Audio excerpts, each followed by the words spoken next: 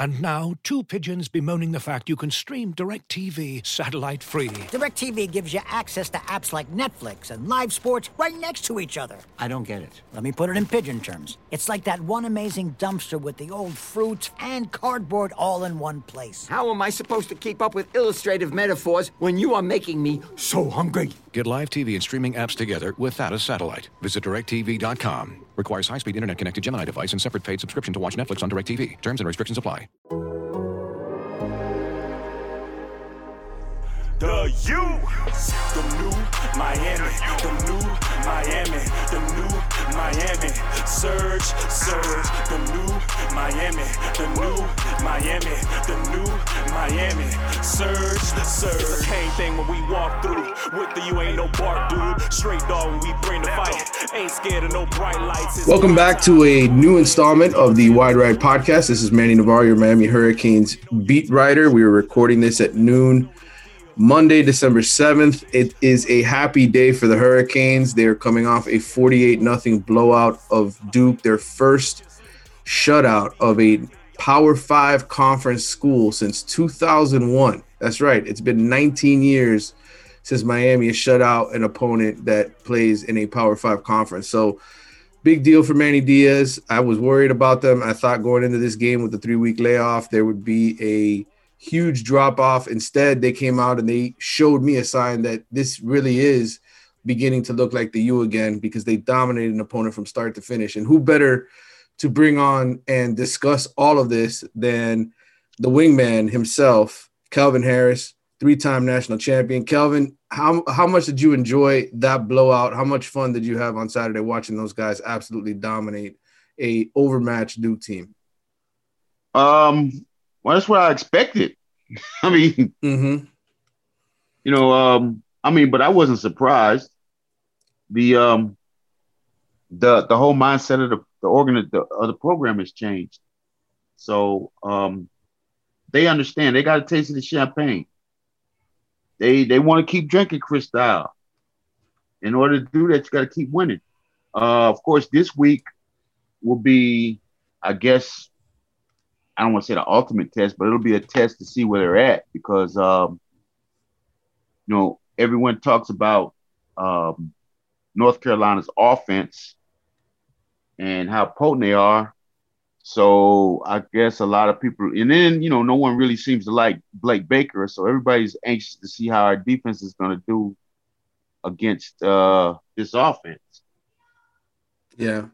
I'll say this, Miami's a 3-point favorite over the Tar Heels right now, which tells you in Vegas that they think that these teams are even on the playing field, because the home team always gets 3 points when you gamble. So right now, even though Miami is coming off a huge win and they're ranked in the top 10 and they're playing really, really well, all things considered, Vegas still thinks that North Carolina has enough talent to beat Miami, or at least play with Miami on a neutral field.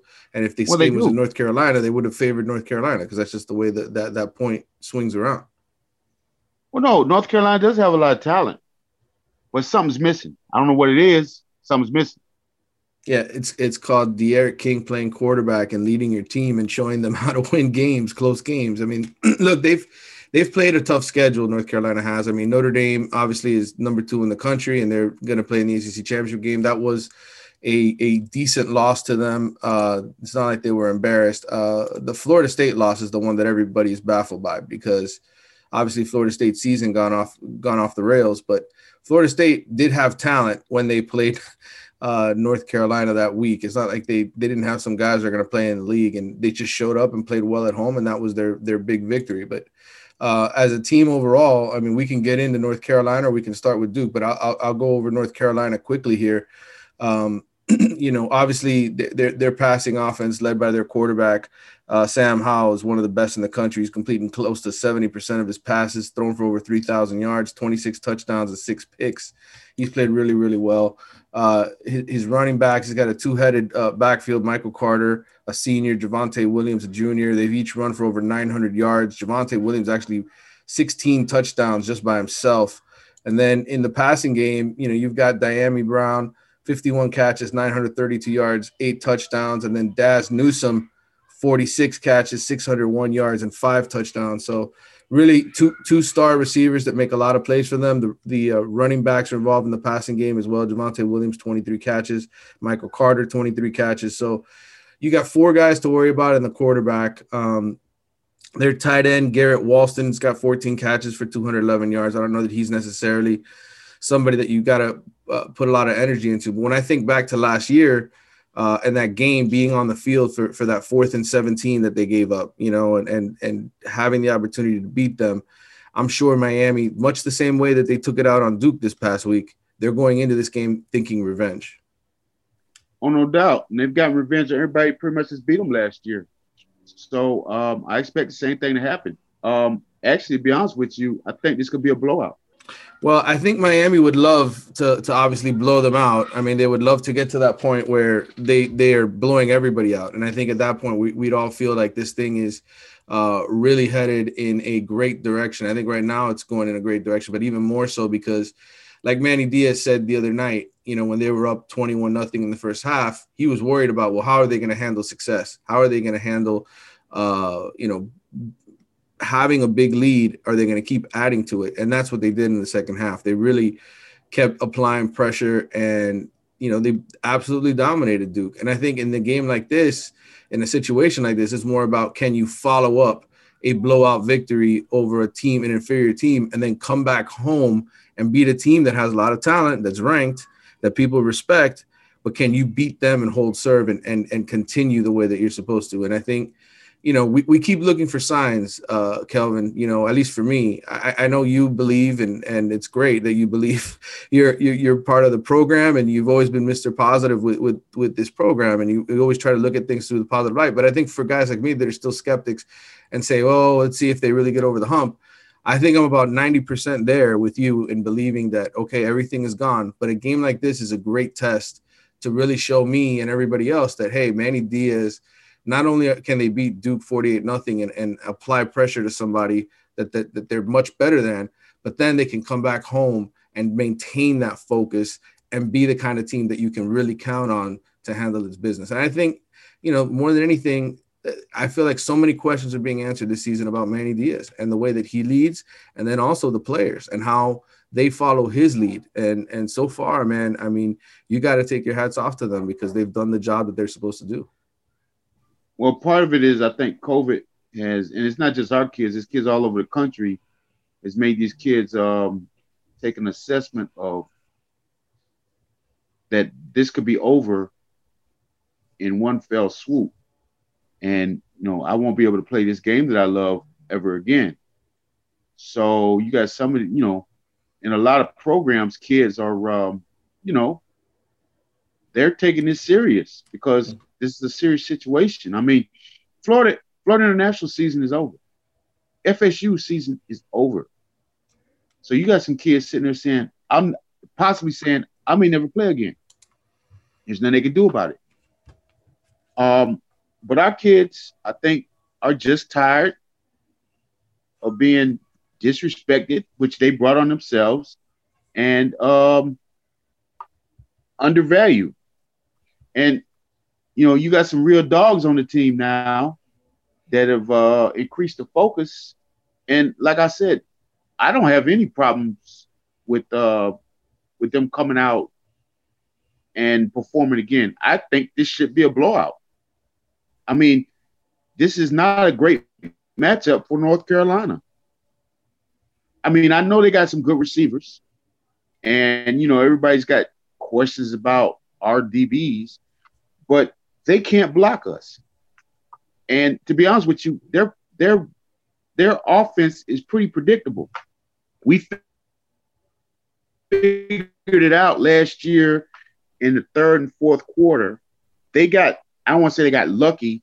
Their quarterback made a hell of a play on that 4th and 17. But before that drive, they were pretty much shut down. And so add in the fact that most of these guys played against them last year, and that now we've got the venerable Ed Reed in the fold to help with some other stuff. And just guys are a year older. I think I think we should blow them out. I mean, no other way to say it. Looking for an assist with your credit card, but can't get a hold of anyone? Luckily, with 24/7 U.S.-based live customer service from Discover, everyone has the option to talk to a real person anytime, day or night. Yep, you heard that right. You can talk to a real human in customer service at any time. Sounds like a real game changer if you ask us. Make the right call and get the service you deserve with Discover. Limitations apply. See terms at discover.com/creditcard. And now, two pigeons bemoaning the fact you can stream DirecTV satellite-free. DirecTV gives you access to apps like Netflix and live sports right next to each other. I don't get it. Let me put it in pigeon terms. It's like that one amazing dumpster with the old fruits and cardboard all in one place. How am I supposed to keep up with illustrative metaphors when you are making me so hungry? Get live TV and streaming apps together without a satellite. Visit DirecTV.com. Requires high-speed internet-connected Gemini device and separate paid subscription to watch Netflix on DirecTV. Terms and restrictions apply. Well, listen, I hope it's a blowout too. I like writing stories that I can start and finish by halftime. Like that's the best way to. That was the old school way when you covered the Canes. You know, you guys would take care of an opponent so quickly that people up in the press box were already done with their story in the third or fourth quarter. And look, everybody loves an exciting game and loves a challenging game, and this season has been full of those. I mean, the NC State game was a great game that, they had to come back and win. Certainly Virginia Tech, all the circumstances of being down to 6 offensive linemen and having to go on the road and beat a Virginia Tech team that, they're not having a great season, but they've still got some players over there. It's not like they're completely devoid of talent. But this 48-0 win over Duke was really enjoyable in a lot of ways, just because they showed you that, hey, when we're focused and we're motivated, it doesn't matter if we haven't played football for 3 weeks. We're still a lot better than the teams that we line up against. And I think that's the biggest thing that's been lacking the last 15, 16 years, that, you get on the field with somebody like Duke and you kind of mess around a little bit for a couple of quarters and you're better than them, but you don't play well. And you leave feeling like, man, they didn't play well against Duke. That wasn't the case on Saturday. They left feeling like, they really are that much better than Duke. They are that much better than a lot of teams in their conference, but they don't always play that way. And it's so important to get young players in the game, Kelvin. You know that. I mean, when you were winning championships at Miami, I mean, you got to play a bunch of garbage time minutes, at the end of games when you were a young player. And those snaps are just so important. And you just go and you look at what happened in this Duke victory. I mean, to me, that was the biggest takeaway. You got 25 players in on defense, 28 guys on offense, including all 12 offensive linemen who made the trip. One guy, I don't even know who he is. Yeah, Gavin Adams is who you're talking about. He got into the game for him. But, I mean, you look, and I'm looking at this right here. This is all from Pro Football Focus because they count snaps and all that, so it's a good service for that. But DJ Scaife played 63 snaps. The starters played the bulk of the game. I mean, he played the most snaps. Then you had Corey Gaynor and Zion Nelson with 55. Jared Williams, your right tackle, with 48. And then Ja'Kai Clark in the middle of the game, I think he got nicked up, according to Manny Diaz. He only played 20 snaps and was replaced by Navon Donaldson, which we were all hoping, we'd get a chance to see Navon at some point this season. That's what the coaches kept telling us, sometime in December. And he ends up playing 26 snaps. He actually had the highest grade of any offensive lineman in the game, according to Pro Football Focus and the way that they do their grading system. And even without the grading system, you could tell the eye test on that 34-yard touchdown run by Cam Harris. I mean, I tweeted out during the game, Navon Donaldson had dinner in the middle of that play. I mean, he completely devoured the linebacker, the defense, whoever the hell was in front of him trying to plug that hole. I mean, he took that guy on a ride to like Orlando. I mean, he drove him all the way back. I mean, Cameron Harris wasn't even touched. I mean, the size of that hole was humongous, and he just ran right through it. And you were like, my God, Navon looks good. And look, he had a difficult injury, right? He had surgery, all that kind of stuff, trying to recover from it, trying to come back. And, he's always been a heavy set dude, 350 pounds, 340 pounds. Battling issues. No. Go ahead. I'm sorry. Did I mess something up? Yeah, 380 pounds. 380 pounds. There you go. But look, the bottom line is he looked good and he moved good. And it's such an encouraging sign because he's going to be back next year. And the biggest thing you've really missed on this offensive line, I think, all season has been that mauler, that guard that is going to shove people out of the way. He's a senior now. He's a fully grown man. He's always been a big dude, but I'm talking about maturity. I'm talking about work ethic. And it looked to me like Navon Donaldson, this was the guy that Miami hoped they would get. And look, 26 snaps, but such an encouraging sign for the future. Oh, yeah. And he could play a lot more this week. Everything is setting up. Like, we should finish the season strong. And depending on what Derek comes, if he comes back or not, we are a legitimate national title contender next year. Mm-hmm. I mean, they know it, they taste it, they feel it. But now they just gotta, they gotta fill in the blanks. And it starts in North Carolina. Sam Howell is a good quarterback. He's elusive. But we've seen Sam Howell type quarterbacks all year who are mobile. Those running backs are really good. But I'm going to keep saying this. They got a very simple system. And the thing that's going to come back, that's going to be sticking in their mind is some of the stuff they did last year early in the game to get off to the lead. They're going to be looking for that this year. They like to run the power O. Mm-hmm. I just, depending on like that particular play is something that Bradley Jennings does well, fill gaps.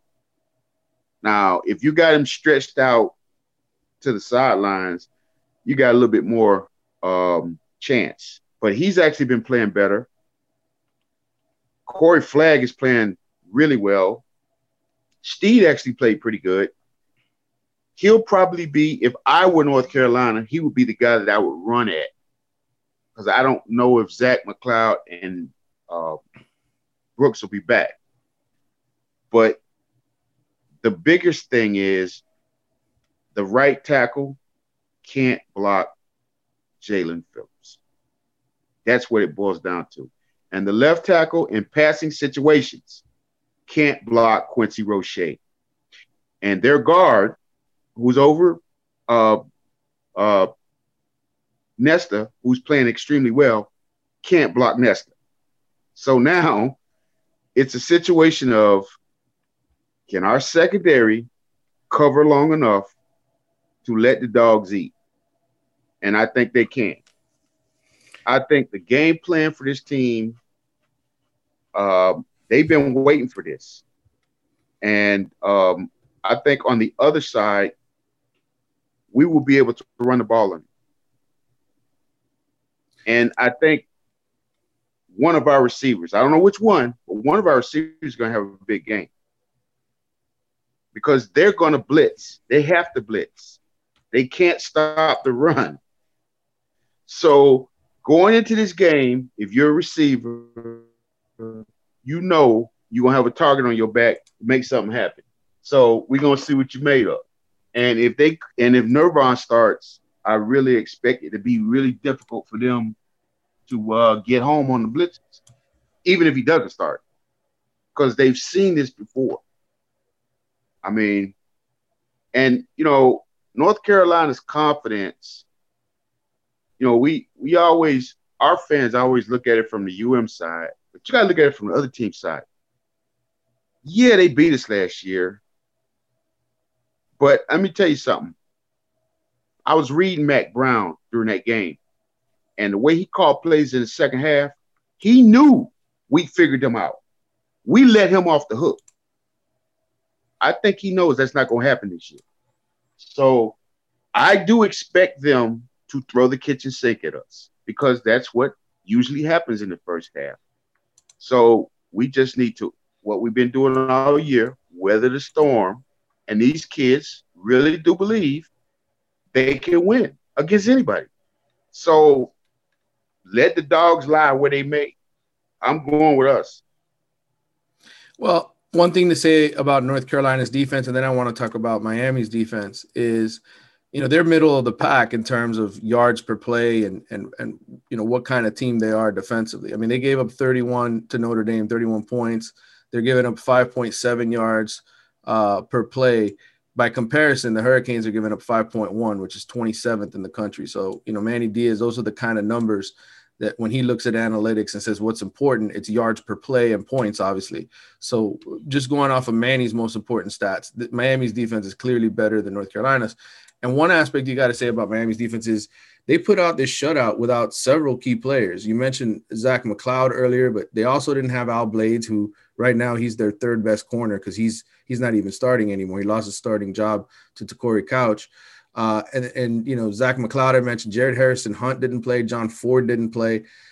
Maybe you get a few of those guys back, and we'll talk to Manny Diaz here shortly at 2:00 and tweet out some answers. But it'll be good to see if they get some of those guys back because they do help against quality competition. Now, Miami got 25 guys in on defense in this last game against Duke.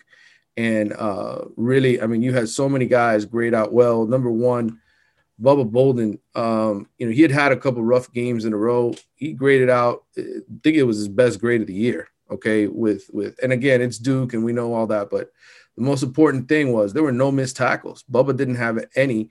There was one missed tackle as a team for Miami in the entire game. One missed tackle. Jalen Phillips was credited with one missed tackle according to Pro Football Focus. And again, they're not the ultimate authority and everything. We're going to use our eyes. We're going to use the stats, but I'm just throwing it out there because that's how clean of a performance Miami put together against Duke. And that's missing guys. That's not having everybody there. The highest graded player for that game was Quincy Roche. Of course, he had the sack, strip fumble, recovered a fumble, 92 grade, which to me, I think is the highest by any Hurricane this season. That's elite of elite. So, you have, like you mentioned, Quincy Roche, Jalen Phillips. You got guys playing at an extremely high level for Miami here towards the end of the season. And it was good to see Bubba Bolden sort of turn the corner. He's going to be super important against North Carolina, straightening out that secondary, making sure that guys aren't screwing up and blowing assignments, because that's what got Miami beat last year. It was just blown assignments, guys not covering who they were supposed to cover. And then you mentioned some of the freshmen that got in the game, Kelvin. Corey Flagg played 38 snaps. I mean, he graded out really, really well. 69.9 is a great grade for a true freshman. He didn't even start, and he played a ton. I think he played, according to this, the most snaps of any linebacker. Wayman Steed played 34. Bradley Jennings played 30. And you got a bunch of freshmen in. Isaiah Dunson played a season high 28 snaps. You had the redshirt freshman Jalar Hawley played 26 snaps with Ford and those guys out. Who were some other D tackles? Jordan Miller played 34 snaps. I mean, you got a lot of experience, and that's what's been missing is these games where you get the opportunity to get these guys on the field, man. Like, this blowout was so important just to get guys in the game. Yeah, well, I mean, a lot of these guys have gotten playing time in other games, but yeah. I'm talking about serious playing time, like, not just 5 snaps or 10 snaps at the end. Like, you're actually getting meaningful work. Yeah, Holly actually played pretty good. I watched him. Use his hands all right. He's got to get his hips flipped a little bit better. But the moment wasn't too big for him. But Cam Williams and those guys have to get better and better, because there's a good chance that both of them will be the starters next year. Because I don't see Jalen Phillips coming back now. It's gonna sound crazy, but if he plays this game real well, I don't know if they're gonna play the Georgia Tech game, but let's just say do play the Georgia Tech game and he plays the bowl game well, I think he can go higher than Gregory Rousseau. He's shown that he can defend the run better than Gregory. Yeah, listen, he and Zaven Collins from Tulsa are probably the 2 hottest prospects in the draft. I thought that he would have to come back for another year similar to what Bolden has to do to appease the draft people of his stability, his injury history. But he has played so well that it's a weak year for edge rushers. And then he's going to go test real well at the combine.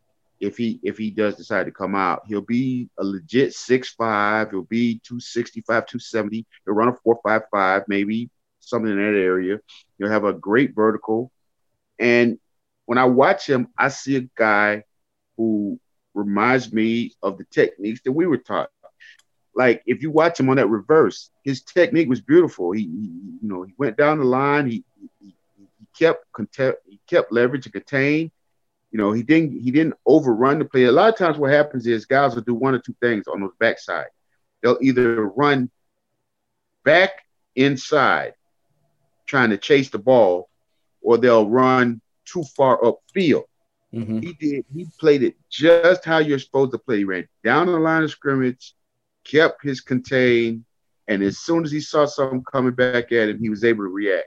I mean, I watch him when he uses his hands. He knows how to lock out. I'm not even getting into the passing game. I'm just talking about how he plays the run. Then they started using him like they used Greg Rousseau last year, putting him on the 3 technique, and he just destroyed the guard. I mean, he's got a motor. He's just, when I look at him, I see a more refined version of Gregory Rousseau. So I would love to see him come back because I think he could be an overall number 1 pick next year because there's not a Trevor Lawrence, Justin Fields quarterback next year. But I'm a realist. I don't see him coming back. If he does come back, oh my God. Jesus.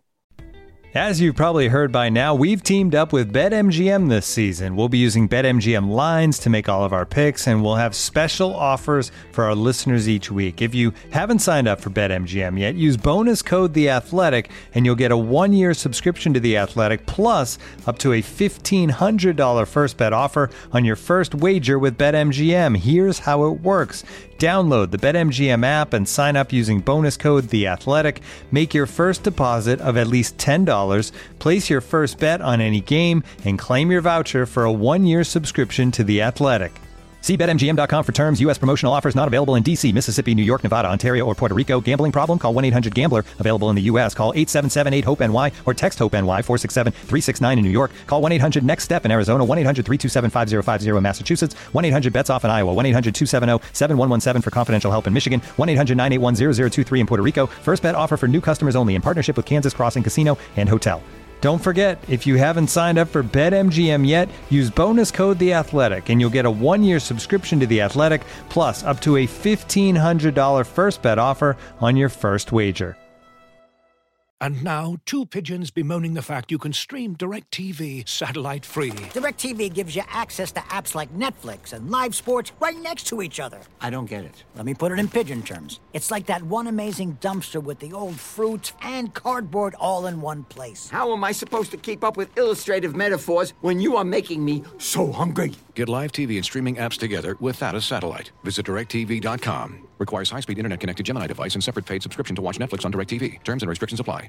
Yeah, the one thing about Jalen that's really interesting, I got a chance to have a long conversation with him before he signed at Miami, when he was in the process of coming over. And he knew he was coming to Miami, he just hadn't gotten to the school yet.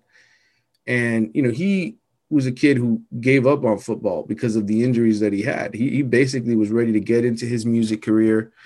And, he comes from a family where, there's sort of a different priority in life, like it's not just football. There's so many other things that are important to him. But what he's done in the last month and a half, 2 months, where he's gone from being, okay, hey, he looks pretty good, to, my God, now I know why he was the number 1 player in the country coming out of high school. I mean, it's been amazing, and I'm really happy for him, really happy for the success that he's having, because he's a kid who did go through a lot physically. I mean, with the concussions, with the screws in his wrist and everything from the car accident, when he got hit by a car on his motorized vehicle, there's little motorized scooter that he was riding back to his apartment in at UCLA. And he's playing at such a high level. But I'm curious, and again, I don't get the access. You get to talk to the players. You're a former player, you call them up. But I'm curious to see what is going through his mind, because going to Miami for the music school was really important to him. He wanted to come to the Frost School and learn and be, sort of follow in the steps of his grandfather and people in his family who were so heavily involved in music. that I'm curious, like if there's any way, shape, or form he would be convinced to stay one more year, and what that would be. I'd love to ask him that the next time we get a chance to talk to him, because he's a kid that, like you said, I think if he goes in the draft this year, depending on how he does in the combine and everything, he could move up to a first round pick. But I think you're right. I think if he came back and, this Miami team had a chance to win a national championship or to contend for one, and he was, put a full season together, 13, 14, 15 games where he's playing at this level, I mean, he would no doubt be the number 1 overall pick. I agree with you. Well, I think one of the things that may help him come back is this new NBA rule. Because now, hey, he can go do music. Right. And get paid. Right. Yeah. And so we'll see. I'm really happy for him, because he's one of those kids, like I said, that put in a lot of hard work. I mean, you think about how much weight he lost when he stepped away from the game in that year that he was away from the game, how skinny he looked when I first saw him at Miami. He was like 210 pounds. And now you look at him and he's over, like 265, 270, and he's just absolutely mauling people. And that first drive, let me tell you, against Duke, right after the fumble by Jalen Knighton, Miami was in a precarious spot because, hey, this is the first time you're playing in 3 weeks. You get the ball, you fumble it right away. They're in your side of the field. And Jalen Phillips like, nah, man, not today. And literally the first play, he's applying pressure, making hits in the backfield, like just being himself. And that counts so much for a defense. When you have a talent like that draws so many eyeballs that the other team has to respect, it makes everybody else around him so much better. And in a lot of ways, you look back at Miami and kind of what's been the deal these last few years. Yeah, they've had some good players on defense that have gone to the NFL, and they've had some guys that have gotten drafted. But, man, those first-round talents, those, Warren Sapps and, Calais Campbell's and just those guys that are just absolute, stars that, the other team has to worry about. They haven't had those guys. And now they're starting to get them with the James Williams and the Leonard Taylors and this next recruiting class, and maybe Avante Williams from the previous class. I mean, there's some guys that are coming in here with some big time pedigree. And I wanted to shift the focus, if I could, Kelvin, to recruiting a little bit, just because we do have the early signing period coming up December 16th through the 18th, where a little bit more of the guys are going to be signing. And last Friday, I got a chance to talk to, the position coach, the guy who's been working with Jake Garcia, the quarterback recruit that Miami now hopes that they get. And, I really came away impressed with this guy and the work he's done with some of those quarterback prospects out in California, and some of the things he said about Jake in terms of his arm strength and his athleticism. Jake is a guy who is more athletic, I think, than scouts and people give him credit for. He's got an arm that can throw it 70 yards down the field. He's like his coach, Danny Hernandez, told me, from 50 yards in, he's deadly accurate. So this is a guy that can really help take this Miami recruiting class that right now has 20 prospects committed, all guys that I think are going to be in this class, and add a quarterback that's so important to get in that recruiting class. Yeah, I think with the recruiting class with him, it gives us, I guess, that cherry on top, because we got everything else. Probably need another corner, a corner or two, and I think they'll get that because they got some guys on tap that they feel confident about. But then in 21 or 22. Going to have a great quarterback battle between Van Dyke and Garcia if it holds up. Hopefully it's in 22. Well, some of the cornerbacks that they're in play for, one of them is a Michigan commitment, kid out of St. Thomas Aquinas, Jaden McBurrows, 3-star cornerback. When I had Andrew Ivins on my radio show, Onside Radio, Manny Navarro, the Miami Insiders, last Monday, he brought up Jaden. Yeah, I know, shameless plug, right? I brought in. He discussed Jaden McBurrows and said he thought he was the guy that Miami could flip because he's here locally, a St. Thomas kid, of course.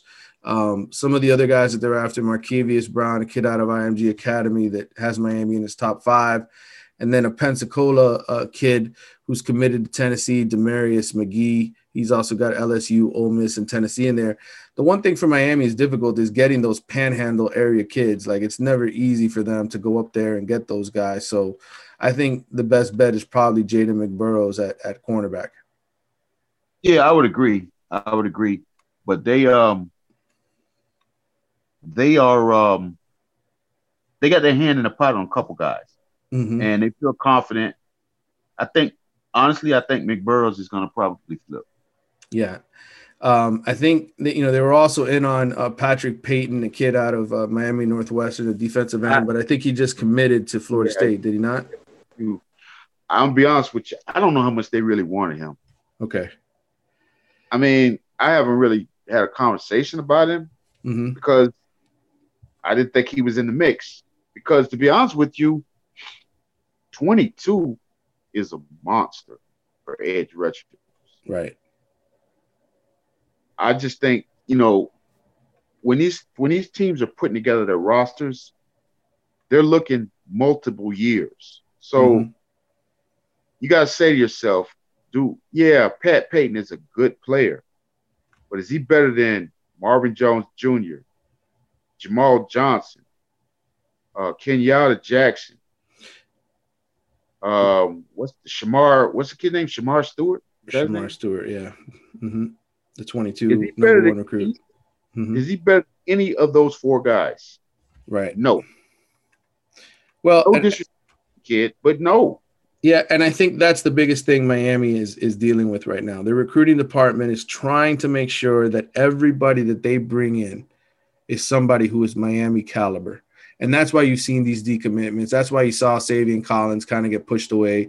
That's why you saw the other cornerback recruit, the Tim Burns Jr. kid, just kind of – Miami's recruiting department's like, look, we're a top 10 team. We want to be a top 10 team. We want to beat Clemson. So a lot of these kids that have decommitted of late have been sort of pushed out of the class and told, hey, you know what? We saw your senior tape. Not as good enough as we want it to be, and we want to go in another direction. And so they've got 4 available scholarships right now. I think one of them will end up with the quarterback out of California, who we discussed a little while ago, Jake Garcia.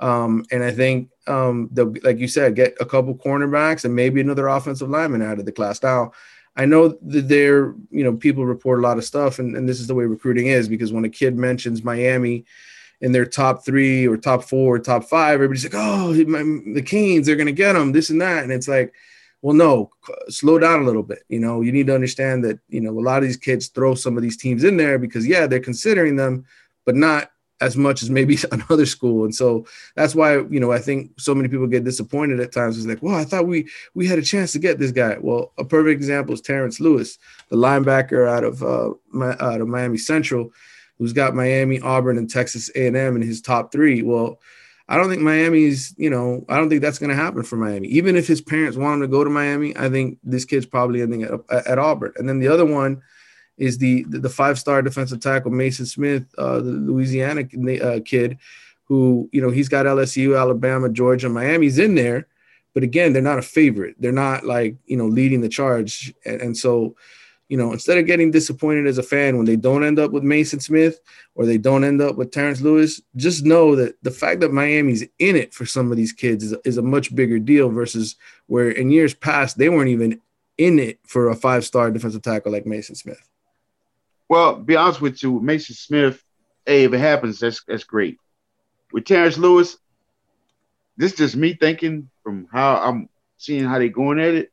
I don't think they really want him. Mm-hmm.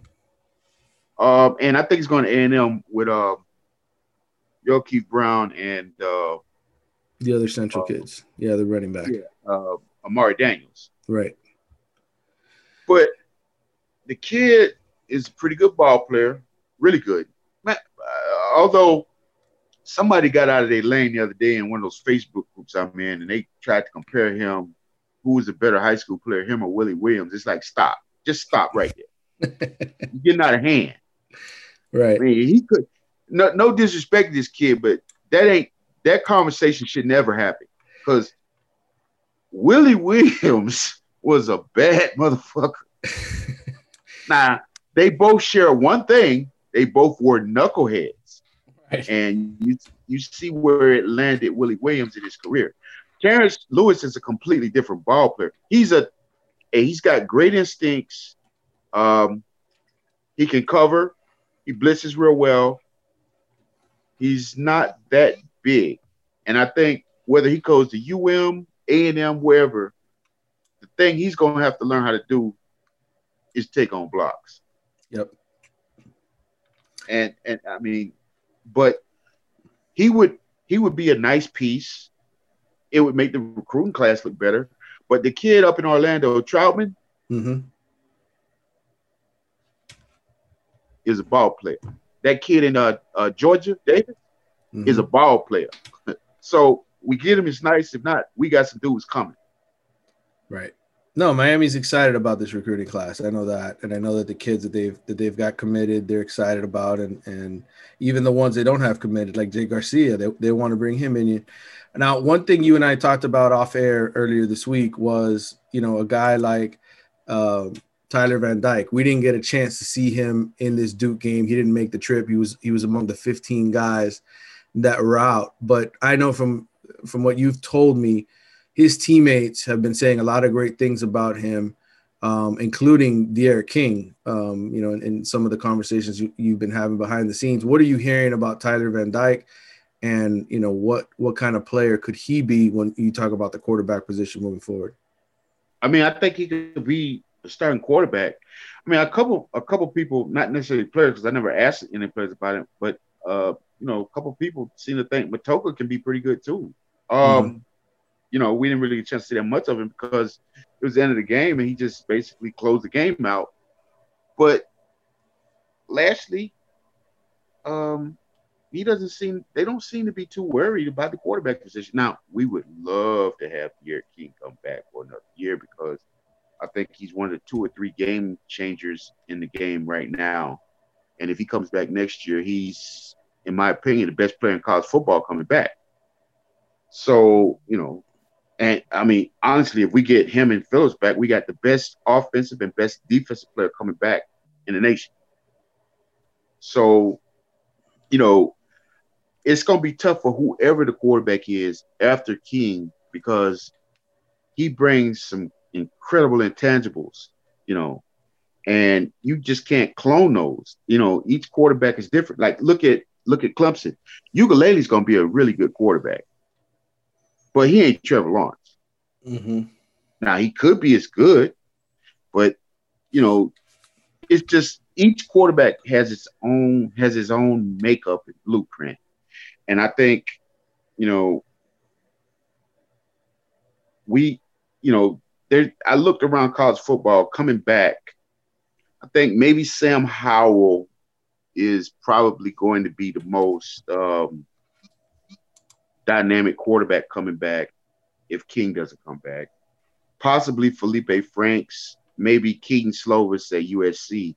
But outside of those names that I just named, there's nobody.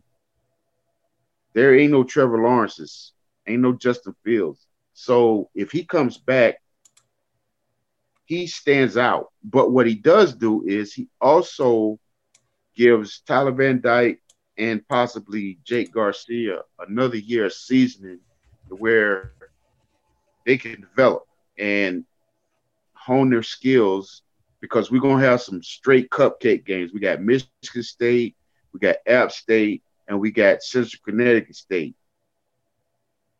They should play in all 3 of those games next year if King comes back. So, and I think that's how you get your program developed.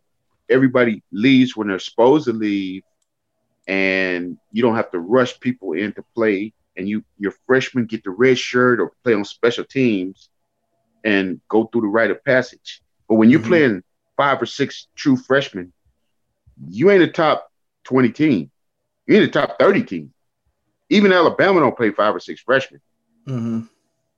So, you just gotta, like Clemson. Let's look at Clemson. They play 2 freshmen. And they're like physical freaks. Murphy is a physical freak. Breezy is a physical freak. Well, actually, they're playing 3 now because Trenton Simpson is getting some playing time. That's Quentin Williams' old teammate, by the way, and he's pretty good. So we're talking 3 freshmen. 3. Wow. And then they had to play ukulele because, the quarterback was out, but he doesn't play every game. Mm-hmm. So you're talking 3 freshmen. Alabama plays 2, 3. Yeah. Wow. Maybe. So, you can't have 5, 6, 7 freshmen getting real playing if you expect to win a national championship or even a conference championship. Right. So we're getting to the point now where we're starting to stack the talent.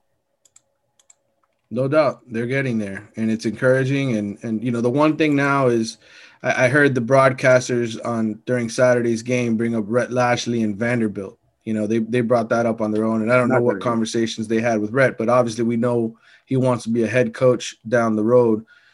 Kelvin, you talk to a lot of these guys in the business. Where do you think a guy like Rhett is at with those coaching rumors and potential head coaching jobs? Do you think he's really a candidate at the end of the season for one of those spots, or how do you sort of feel about it? No, I think now they will go. They are going to go after supposedly what the athletic director said. They're going to go after a high-profile offensive coach, but I think it's going to be a high-profile offensive coach. I could see Hugh Freeze getting that job. They're looking more at head coaches with that pedigree. Next year is the year we lose him, I think, because he's not leaving us to go to another offensive coordinator job. He's leaving us to go, and I just can't see him leaving to go take like the SMU job. If I'm him, and we have the success I think we can have if Garrett comes back, why would you leave for something that ain't in the SEC or the ACC? Right. Because that's where you really want to be at. Right.